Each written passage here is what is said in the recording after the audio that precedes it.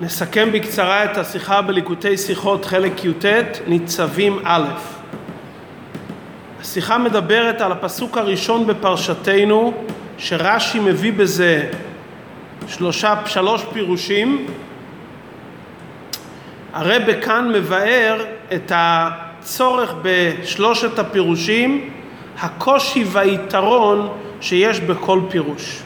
הפירוש הראשון שרש"י אומר, אתם ניצבים היום, מלמד שכינסה משה לפני הקדוש ברוך הוא ביום מותו להכניסם בברית. כלומר, הכינוס הזה היה על מנת להכניס בברית.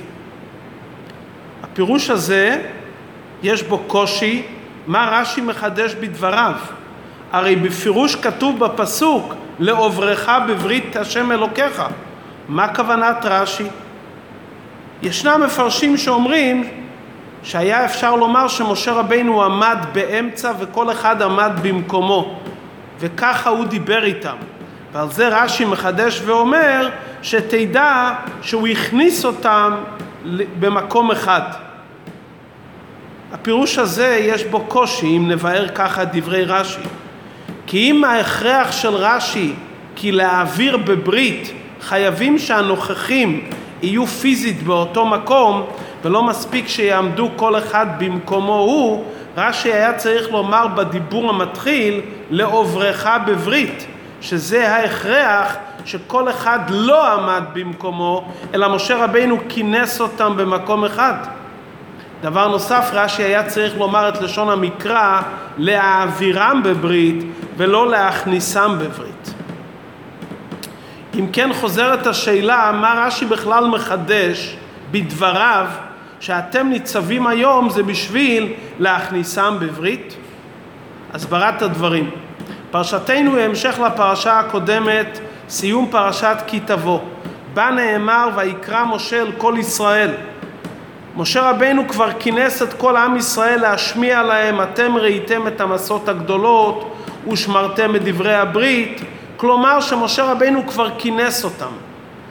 בא רש"י בפרשתנו ומחדש ואומר, דע לך, אתם ניצבים היום לא היה בשביל לספר את הדברים שנאמרו בפרשה הקודמת.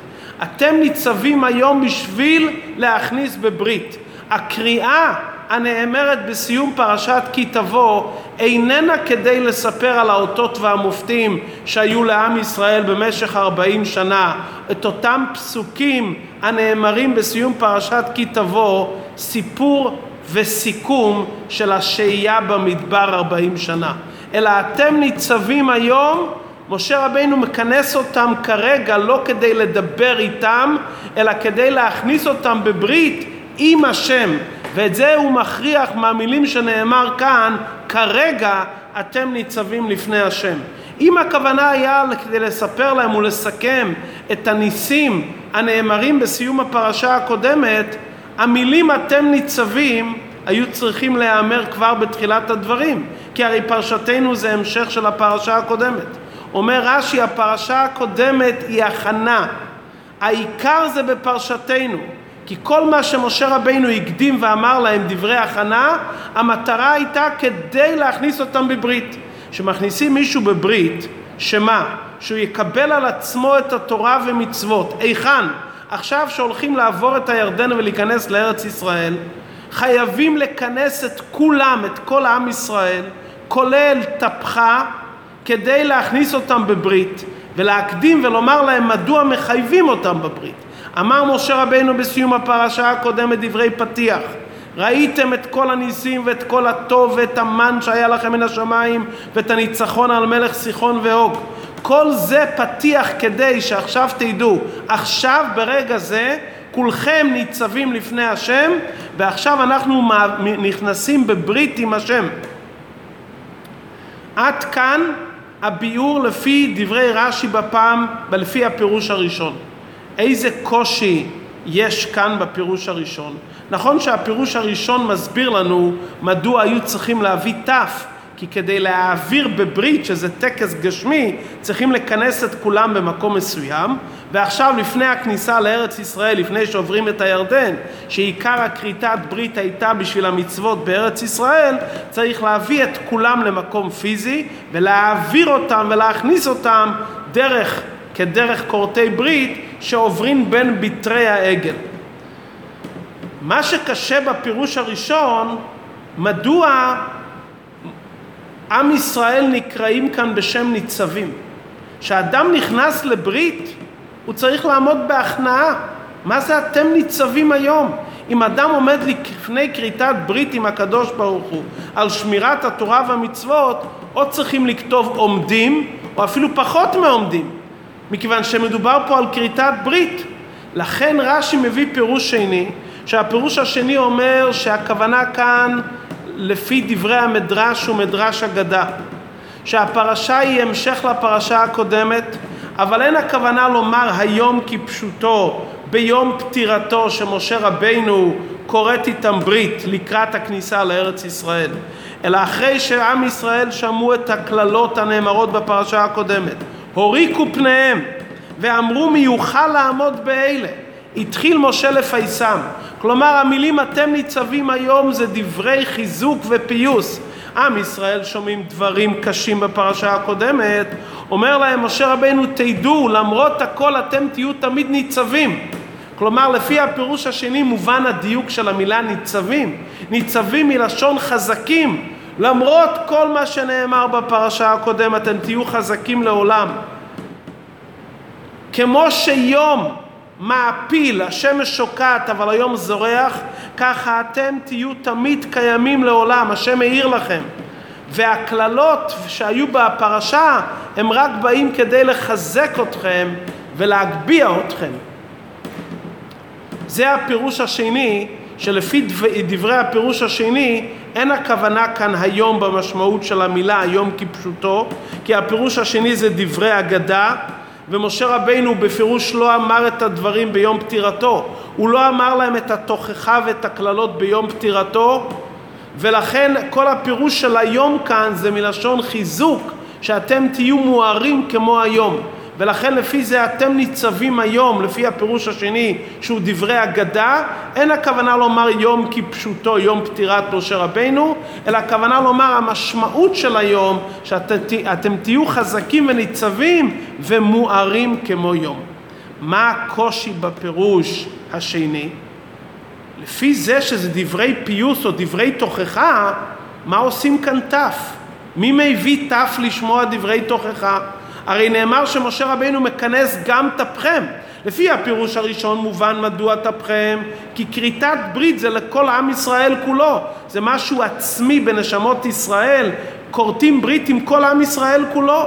אבל לפי הפירוש השני שמדובר פה דברי תוכחה והפך הברכה, ולאחר מכן דברי פיוס וריצוי, מה עושים כאן עניין של תף? נכון שלפי הפירוש הזה מובן המילה ניצבים, אבל לא מובן מה עושים כאן התף. לכן רש"י מביא גם פירוש שלישי, שהפירוש השלישי שמשה רבינו כרגע מעביר אותם מפרנס לפרנס, הוא מכנס אותם ואומר להם אתם עוברים מפרנס אחד לפרנס שני, אני מזרז אתכם, מציב אתכם כמצבת, כזירוז, אתם עוברים מאחד לאחד, תמשיכו כמו שהיה אצלי, תמשיכו גם אצל יהושע, כמו שהיה בין יהושע ושמואל, שמתי שמנהיג אחד העביר למנהיג הבא אחריו, הוא כינס וזירז את העם בשביל שיעברו לקראת הדור הבא והמנהיג הבא כמו שצריך. למה זה מובא רק כמו פירוש שלישי? מה לא טוב בפירוש הזה?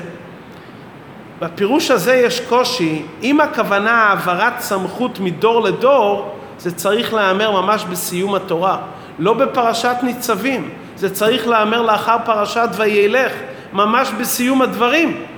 קושי שני שיש בפירוש השלישי, מה הקשר בין פרשת אתם ניצבים לפרשת כי תבוא? לפי שני הפירושים הראשונים מובן הקשר, או שדברי משה רבינו בסיום פרשת כי תבוא זה פתיח והסבר מדוע אני קוראת איתכם ברית, מדוע אני מכניס אתכם לברית אחרי 40 שנה שראיתם כאלו ניסים, לכן עכשיו בואו נכרות ברית עם הקדוש ברוך הוא לקראת הכניסה לארץ ישראל, או לפי הפירוש השני, אחרי ששמעתם דברי תוכחה, בוא אני אפייס אתכם. אז לפי הפירוש הראשון והשני, מובן הסמיכות של ניצבים לפרשת כי תבוא. לפי הפירוש השלישי, מובן מדוע צריך לכנס, כי מתי שמעבירים מפרנס לפרנס, מזרזים את הדור שיעבור טוב לפרנס השני. אבל אין קשר בין פרשת ניצבים לכי תבוא, ואדרבה, זה היה צריך להיות כמה שיותר לקראת סיום התורה, ממש ביום מותו. עד כאן לפי פשוטו של מקרא. בעיינה של תורה יש כאן עניין פנימי ביותר. סיום פרשת כי תבוא מדבר על זירוז בשמירת התורה. בלשון התורה, ושמרתם את דברי הברית הזאת ועשיתם אותם. כלומר, משה רבינו מדבר איתם על הניסים ומזרז אותם על קיום התורה והמצוות. פרשתנו אתם ניצבים היום, נאמר בזוהר הקדוש, היום זה ראש השנה. משה רבינו אומר להם, בראש השנה מתגלה הקשר העצמי, אתם עם ישראל, כל 10 הסוגים, מראשכם שבטכם ועד גרך אשר בשעריך כולל תף, כולם עומדים לפני השם אלוקיכם. יש קשר של יהודים עם הקדוש ברוך הוא על ידי תורה ומצוות. זה הנאמר בפרשת כי תבוא. זה כל השנה כולה, שיהודים לומדים תורה ומקיימים מצוות, הקשר בינם לבין הקדוש ברוך הוא עובר דרך הממוצע של תורה. לאחר מכן פרשתנו אתם ניצבים היום לפני השם אלוקיכם. מתגלה הקשר העצמי בין יהודים הקדוש ברוך הוא למעלה מתורה ומצוות. כידוע דברי הזוהר, תלת קששים מתקשרים דה בדה. ישראל באורייתא ואורייתא בקודשא בריחו. לפי זה לכאורה זה רק 2 קשרים. יהודי עם התורה קשר אחד, התורה עם קודשא בריחו. אבל לפי דברינו, אחרי תורה ומצוות מתגלה הקשר העצמי של יהודי עם הקדוש ברוך הוא, שזה מה שנאמר בפרשתנו, אתם ניצבים היום. והקשר הזה יורד בגשמיות, בשפע גשמי של שנה טובה ומתוקה. כמו שהקדוש ברוך הוא דורש מאיתנו שהברית תתבצע בפועל, קיום התורה ומצוות בפועל, גם הקדוש ברוך הוא נותן לנו שנה טובה ומתוקה, בטוב הנראה והנגלה. וכל זה קורה על ידי משה רבינו, שהוא מפייס את עם ישראל, הוא הממוצע שמחבר את עם ישראל עם הקדוש ברוך הוא מחזק אותם, הוא אומר להם, אתם ניצבים בקומה זקופה, אתם כלים לקבל את השנה טובה בגשמיות, והדברים הבלתי רצויים אדרבה מתהפכים לטוב הנראה והנגלה.